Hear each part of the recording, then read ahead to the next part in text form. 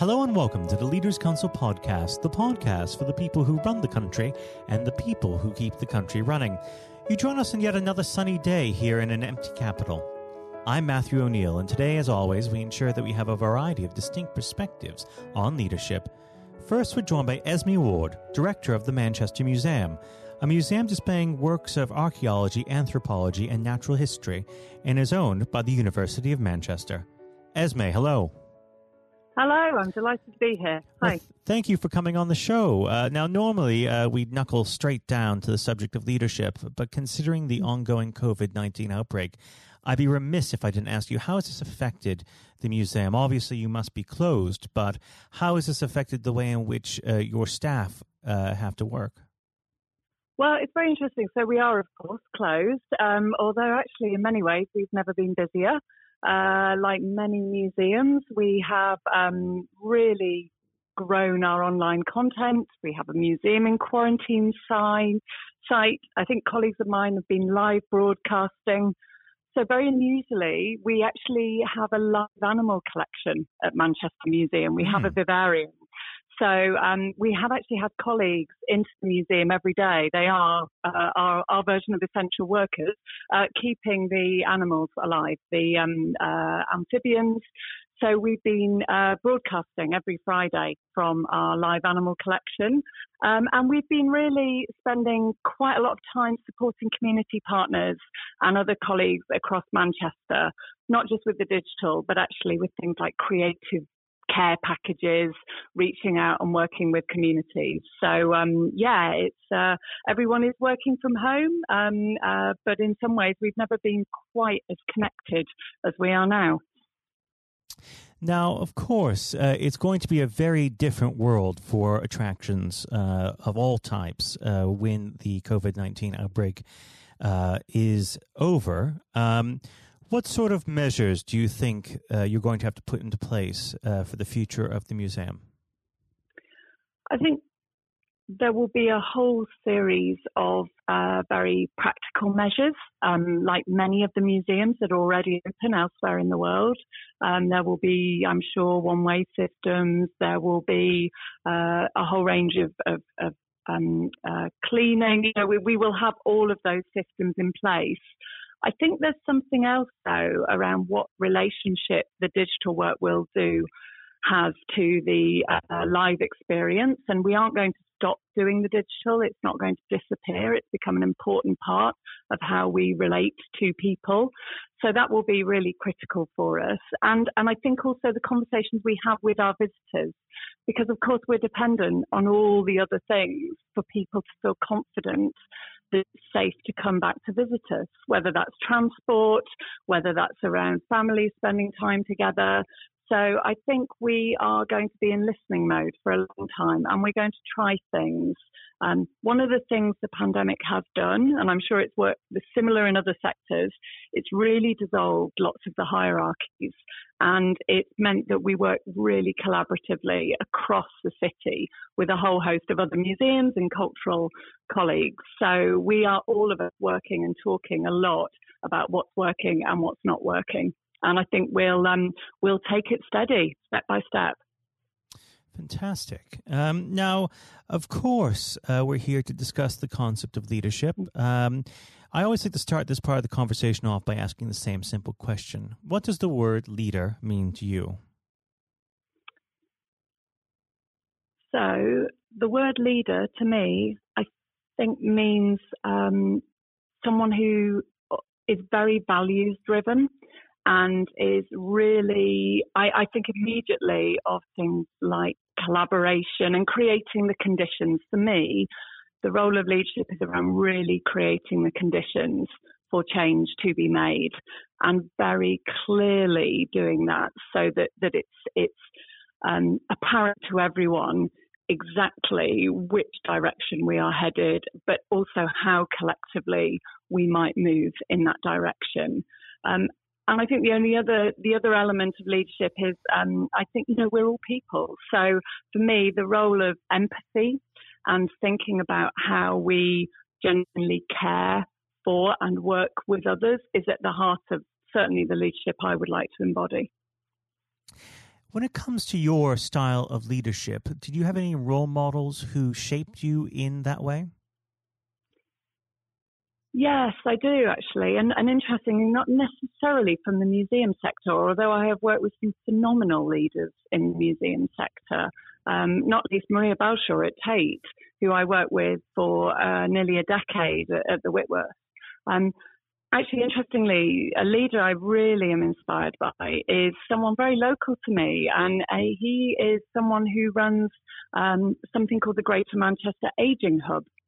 So he is a leader in public health, and he has real understanding of his role as a leader to convene all sorts of different people across civil society, researchers, policymakers, and he's got a real commitment to the collective endeavour and making change in a way that is going to massively impact those individuals, those older people in this case. So there's a man called Paul McGarry, who for me has really worked hard to build collaboration, but also to focus on each of the leaders he works with, their agency and their sense of being able to try things and make those steps.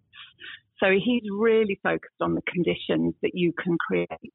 And that's the bit that really interests me.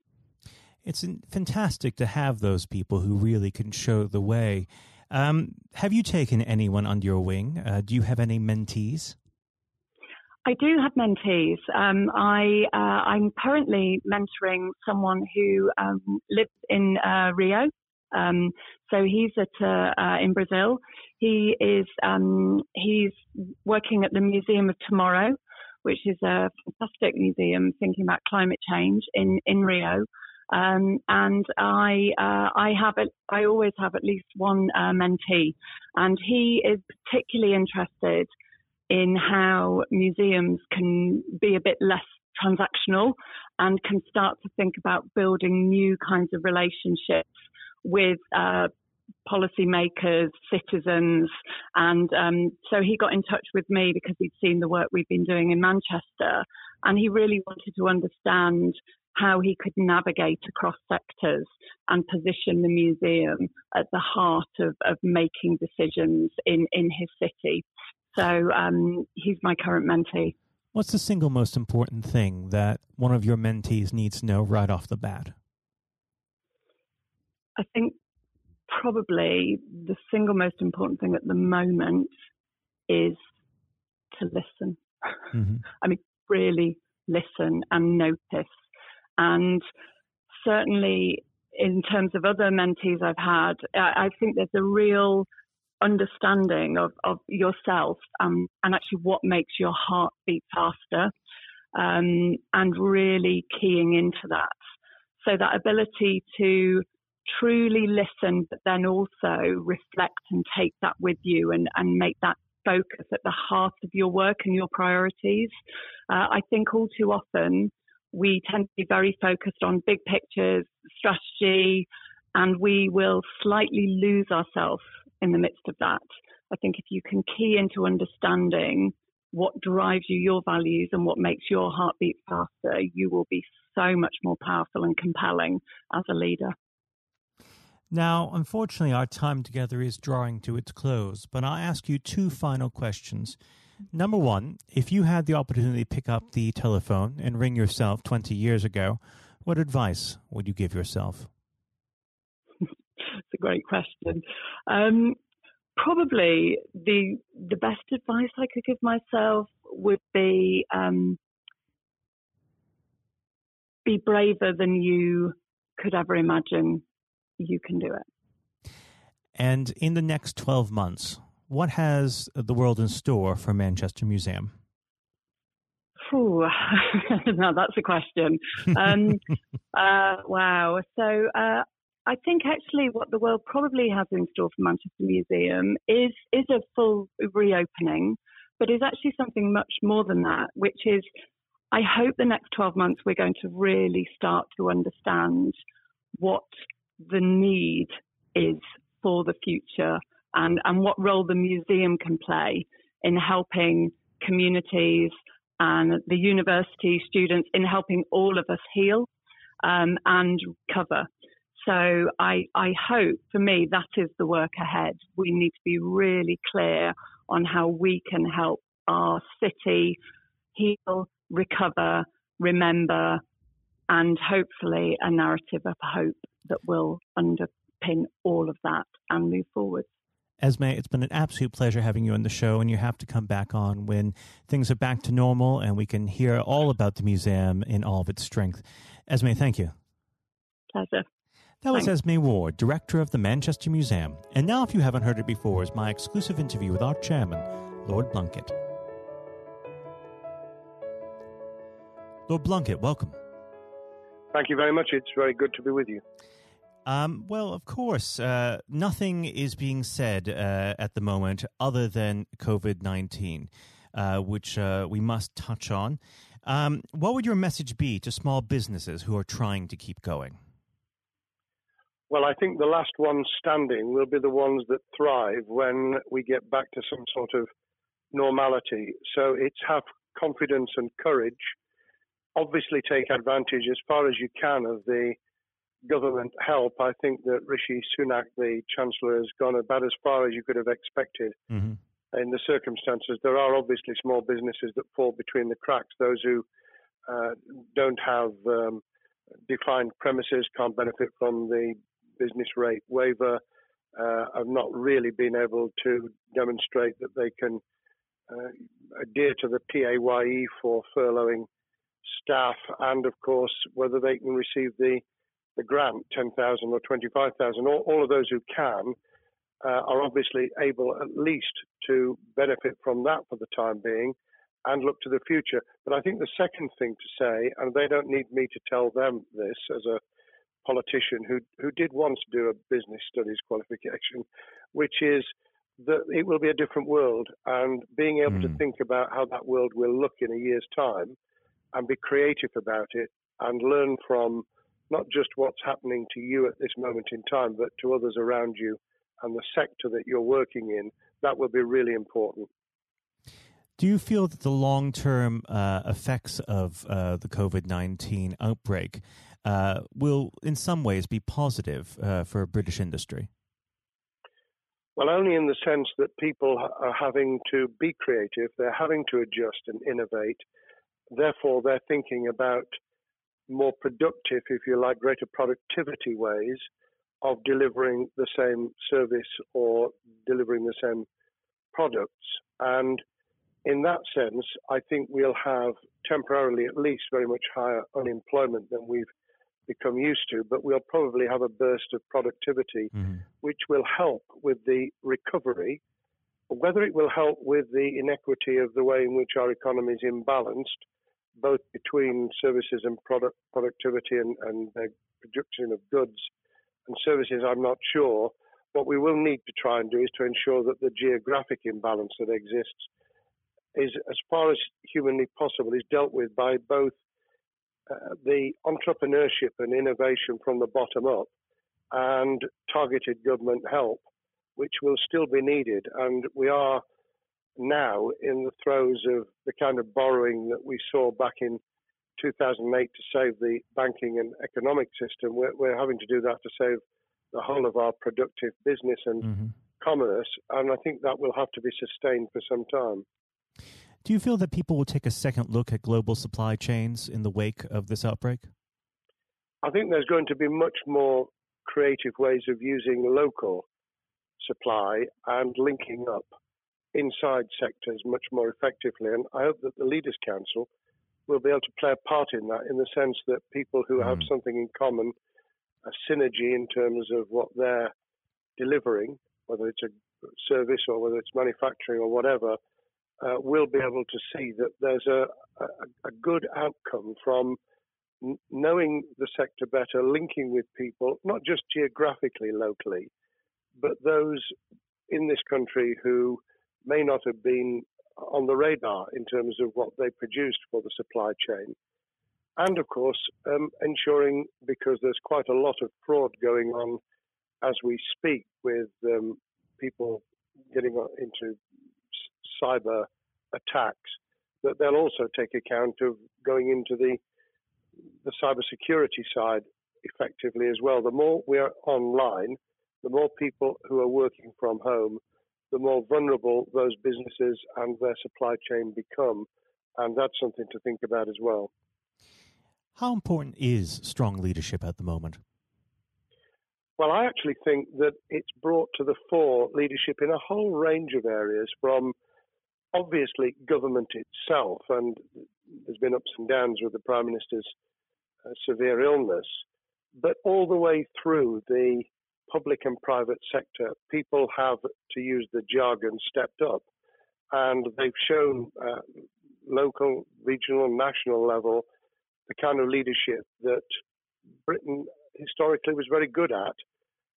Regrettably, we've not seen the same on the international scene for all kinds of reasons, but maybe we will in future. So I think out of this will come experience of people who have seen an opportunity to do good, as well as seen an opportunity to provide a good service or goods, including, for instance, shortages for the health and social care system, the food chain and the like, but also I think in terms of seeing the synergy between the private and the voluntary sector and using people's commitment to each other in a very positive way. I'm not sentimental about this.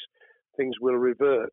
But actually, I think there's a kind of moment of moral judgment of people feeling that they've got a role to play outside the immediate survival that they're engaged in. And if we can hang on to a little bit of that social responsibility, that will be a very positive outcome. Absolutely. Now, what's your broad view of how the government is responding to this? Are you broadly supportive of their measures?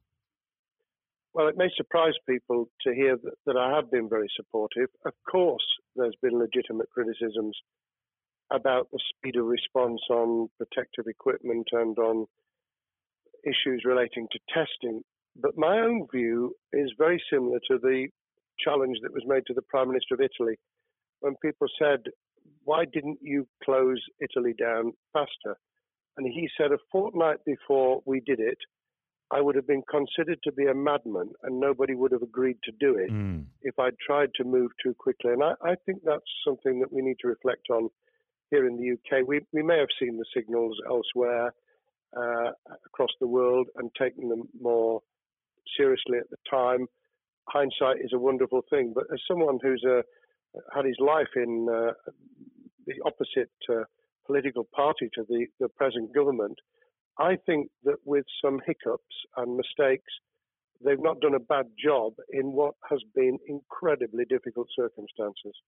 And you're absolutely right. In a liberal democracy that we live in, it's very difficult for people to swallow orders given to them from government. Well, the UK and the US, and to some extent the Scandinavian countries, have a very different history and therefore interest in maintaining the freedom to decide and the persuasion and consent that's required. Those countries that have experienced one way or another totalitarianism over the last century have a slightly different way of coming at this. I don't want to exaggerate it, but I think that that's why getting the balance right of getting people to go along with what you want them to do in their interests as well as the nation as a whole is a sensible, proportional balance. And I think we now need to adjust to the coming out of the crisis gradually, readjusting to recovery in the same way. Now, something you've mentioned recently on this balance is the police overreach in the enforcement of the COVID-19 structures that have been put in place. What have they done right, and where have they gone too far? Well, I think that they were interpreting what was not necessarily as clear advice as it might have been for all kinds of reasons, because people were feeling their way.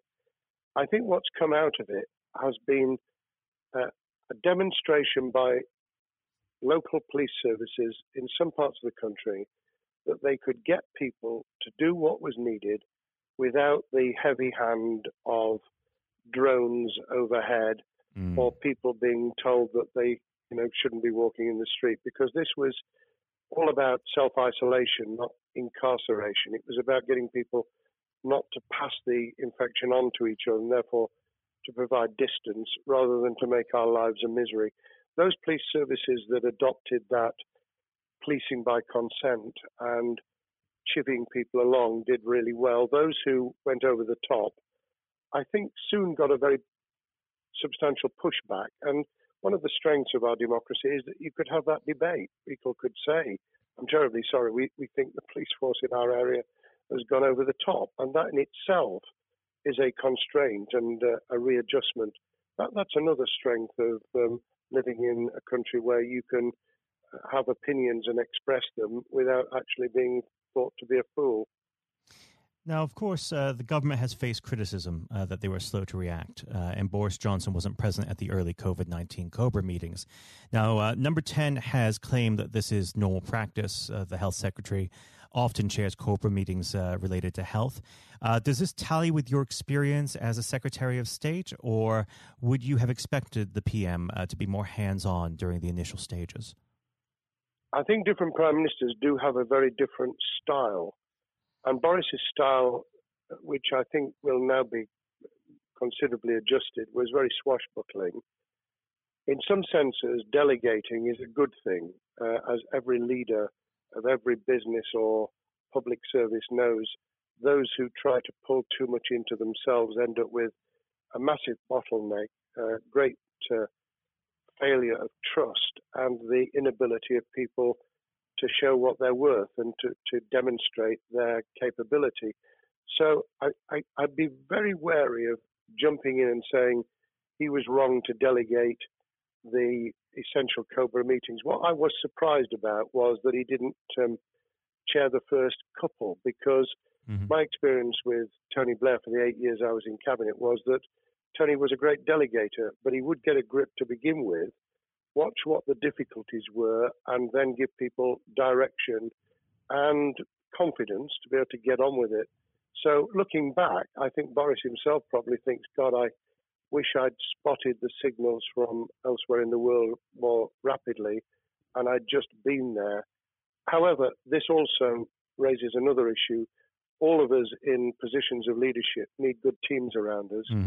I think after this is over, he will be assessing those who really did step up and those who demonstrated their inadequacy. I think we'll probably end up in a year's time with a much stronger cabinet than we have today. Well, absolutely. And of course, we've seen a significant drop in the visibility of certain special advisors like Dominic Cummings during this entire period. So it'd be interesting to see how that pans out. It's certainly readjusted the role of those behind the scenes with those who should be taking the decisions, having received advice. Obviously, there's been a complete transformation in the profile of experts, if I might use that term, who'd previously been denigrated. Scientists, medics, people with behavioral science understanding. My only criticism was, were we getting wide enough advice? Were we narrowing it too much to a couple of key centres in London? But that's because I've always been adverse to everything being London-centric. I think there's great expertise, wisdom, experience out in the sticks, and we should use it.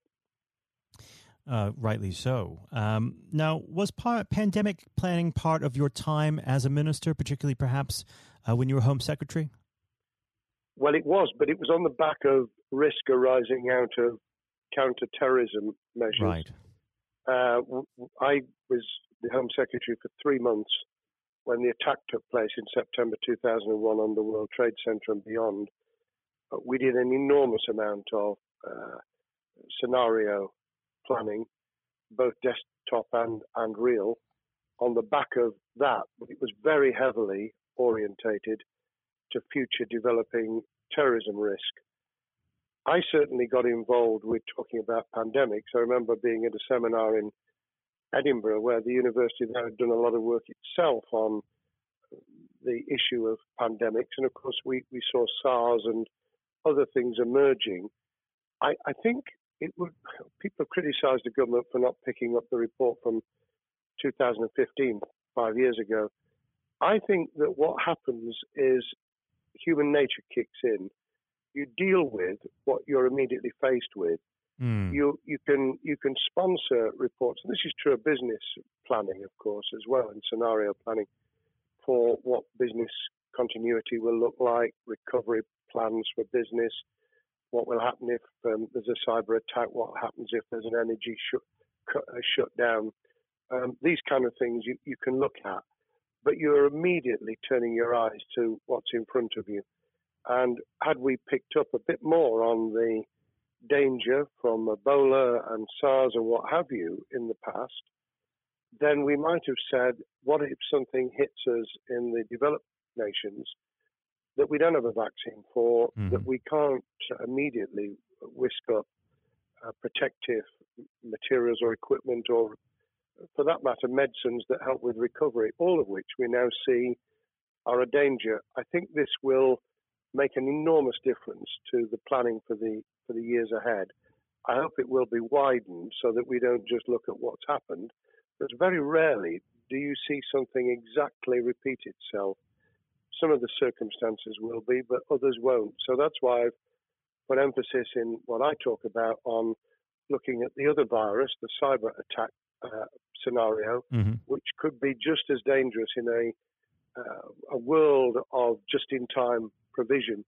One of the miracles of the modern developed world, except for the very poor, has been the distribution of food. A lot of it on computerized, technologically advanced systems. If that were to come down, we'd be in real trouble. So I think we need to think those sort of scenarios as well. So have a full plan across both sectors, biological warfare, pandemics, and cyber warfare. Yes, and to do so on different levels. I think, again, thinking global but acting local, we need a lot more to think about what would happen if something took shape that actually broke down those national and global chains and how we would cope.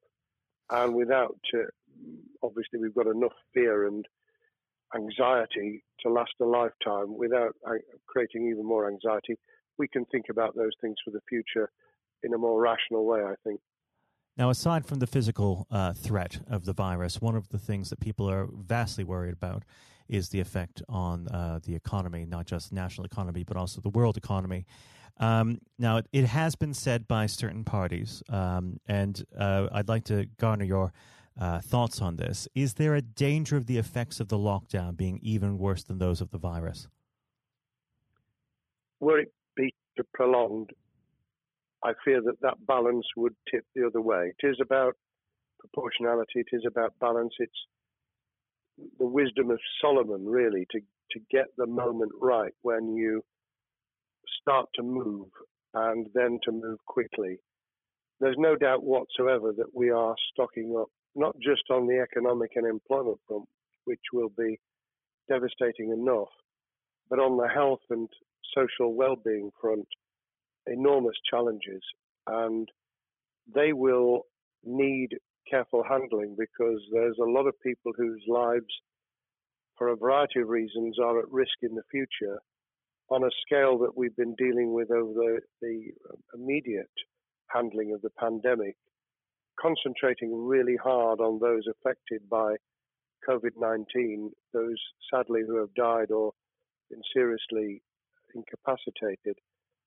That will roll over into the economic, the social, the mental health and cultural well-being of the nation, and that will need all of us to pull together as well.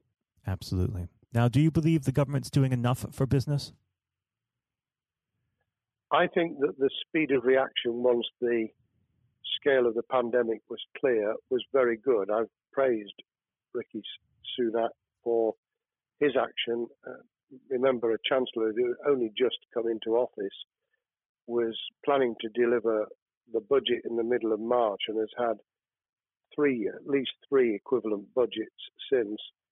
I think he's handled it very well, understandably worried now about what we're doing to our economy. The level of borrowing is sustainable because of low interest rates, but it reaches a point, of course, where it tips over so that you can't then do the kind of structural investment requirements that the government were laying out before and in the March budget. And those will have their consequences as well as a planned payback over many years. I think we've learned something over the last few months. We needed to take immediate action. We don't want another round of austerity equivalent from 2010 through to 2019. I don't think the nation, on the back of what's happened and the challenges we have, could take that. And therefore, we need a different plan, economic plan, over a much longer period, just as we did from the Second World War all the way through to 2002, when the final American loans were paid off. Now, of course, one thing that's on everyone's lips, how much longer do you believe that the lockdown can go on for? I believe that we need to be substantially back in action as an economy in June. This obviously is led in terms of places where people would meet in large numbers, having to adjust to the fact that it will be longer for them. And sadly, that will involve business closures. It's why the Chancellor extended the furlough scheme to the end of June. Mm-hmm. But unless we get things moving in June, I think we'll run into the summer where all kinds of services and industries will have a chain reaction effect. And what happens with one will then have a major impact on another. And then you get the skittle effect where things get knocked down that you hadn't perceived were going to be affected. So I very much, if I were in government, and I always think of things in that context, what would I do if I were in government? I would be on the side from the second week in May, on the side of the hawks in terms of saying we've got to start moving, and we've got to do so with the collaboration and cooperation of the public who have got the message, who did behave, who responded magnificently. Let's try and get back, perhaps, doing things differently for a time, but substantially getting back to business as usual. And unless we do that, then those areas that can't and wouldn't expect to be back in action immediately get pushed further into the middle of the year and the autumn, and then they become unsustainable. Now, of course, one of the other major developments we've had recently are the changes in the Labour Party. So if we could just speak on the Labour Party for a while. This might sound like an obvious question, but how does Sir Keir differ from Mr. Corbyn? Well, I'm biased because I believe the Labour Party has come out of 4.5 years of a black hole of a nightmare, where it neither represented a credible opposition nor an electable government, and the combination was to let those who supported the Labour Party and needed some of its policies let them down very badly. Sir Keir Starmer both is a highly intelligent, professional lawyer who, as Director of Public Prosecutions, led the service well, had to take difficult decisions at a time of austerity, understands the world beyond Labour members, but has been able to do business with those who originally supported Jeremy Corbyn and was able to command support from them. His creation of a balanced shadow ministerial team has been very encouraging. I supported Lisa Nandy, who he's made shadow foreign secretary, because I thought she understood the north of England and the disaffected former Labour voters. But I believe that Sir Keir has taken on board those who have something really sensible to offer. And I believe he will be both a great leader of the opposition. More importantly, he will then present himself as a credible alternative prime minister. And all governments need an alternative government at their shoulder. It was true of us from 97, and it took the Conservatives some time to recover and to get to that position, but they did, and the Labour Party will, and that's crucial for our democracy. All of us need to understand and appreciate that a living, breathing, functioning democracy requires a credible, confident, and in many ways supportable opposition, as well as a government that we clearly want to do well, because none of us want, as we didn't with the COVID crisis, none of us want the government to fail. We want to see our economy recover. We want our social well-being to be taken into account. We want to overcome deep-seated inequality and poverty, and we want to do it with enterprise and entrepreneurship and business playing their role, and that is about leadership nationally, locally, in the private and the public sector, people with ideas, with confidence, with the ability to pull teams around them, above all, to have some idea of what it is they want to achieve and a very good idea as to how to achieve it. Now, of course, one of the biggest problems Secure is facing will be tackling the party's anti-Semitism problem. There has been a recent internal report that has been quite damning. What's your response to that report, and what does Secure need to do in response? Well, there are two reports. One which is being produced by the Equality and Human Rights Commission, which he will, and has already indicated, will implement in full. The second was a leaked report put together by the supporters of Jeremy Corbyn, 800 pages of private interchanges on social media, which he has, Keir Starmer, set up an investigation to identify who did it, who leaked it, what the content was, does it have any salience and lessons for us, and where necessary, action will be taken. So I hope that as he moved very quickly to reassure the Jewish community, so he will be able to take the necessary steps to back up that reassurance with the kind of actions that says that this was a blight on a historic, great political party that all of us were ashamed of. We've been able to put that behind us and to move on to facing the future with confidence. What's the one key thing that Secure needs to do to restore Labour as an election-winning party? I think Sir Keir Starmer's major challenge is to convince sceptical voters that Labour has not only reverted to a party that they can support because they can see it acting, developing, presenting as a credible alternative government, but also that the lessons have been learned from the fiasco from 2015 onwards. In other words, there have to be very clear signals of substantial change, not just the right words, not just reassurance that we're not going back to some of the crazier policies, but actually that we've understood why the electorate rejected those policies so substantially in December 2019. If people get that message, they'll understand that the Labour Party has changed, as it did in the 1980s and early 90s, to become the electable government with the greatest majority and historic majority, even greater than 1945, which I was privileged to be able to take advantage of in 1997 when I joined the cabinet. Now, I know what your answer is going to be to this question, but indulge me. Do you think Secure has what it takes to be PM?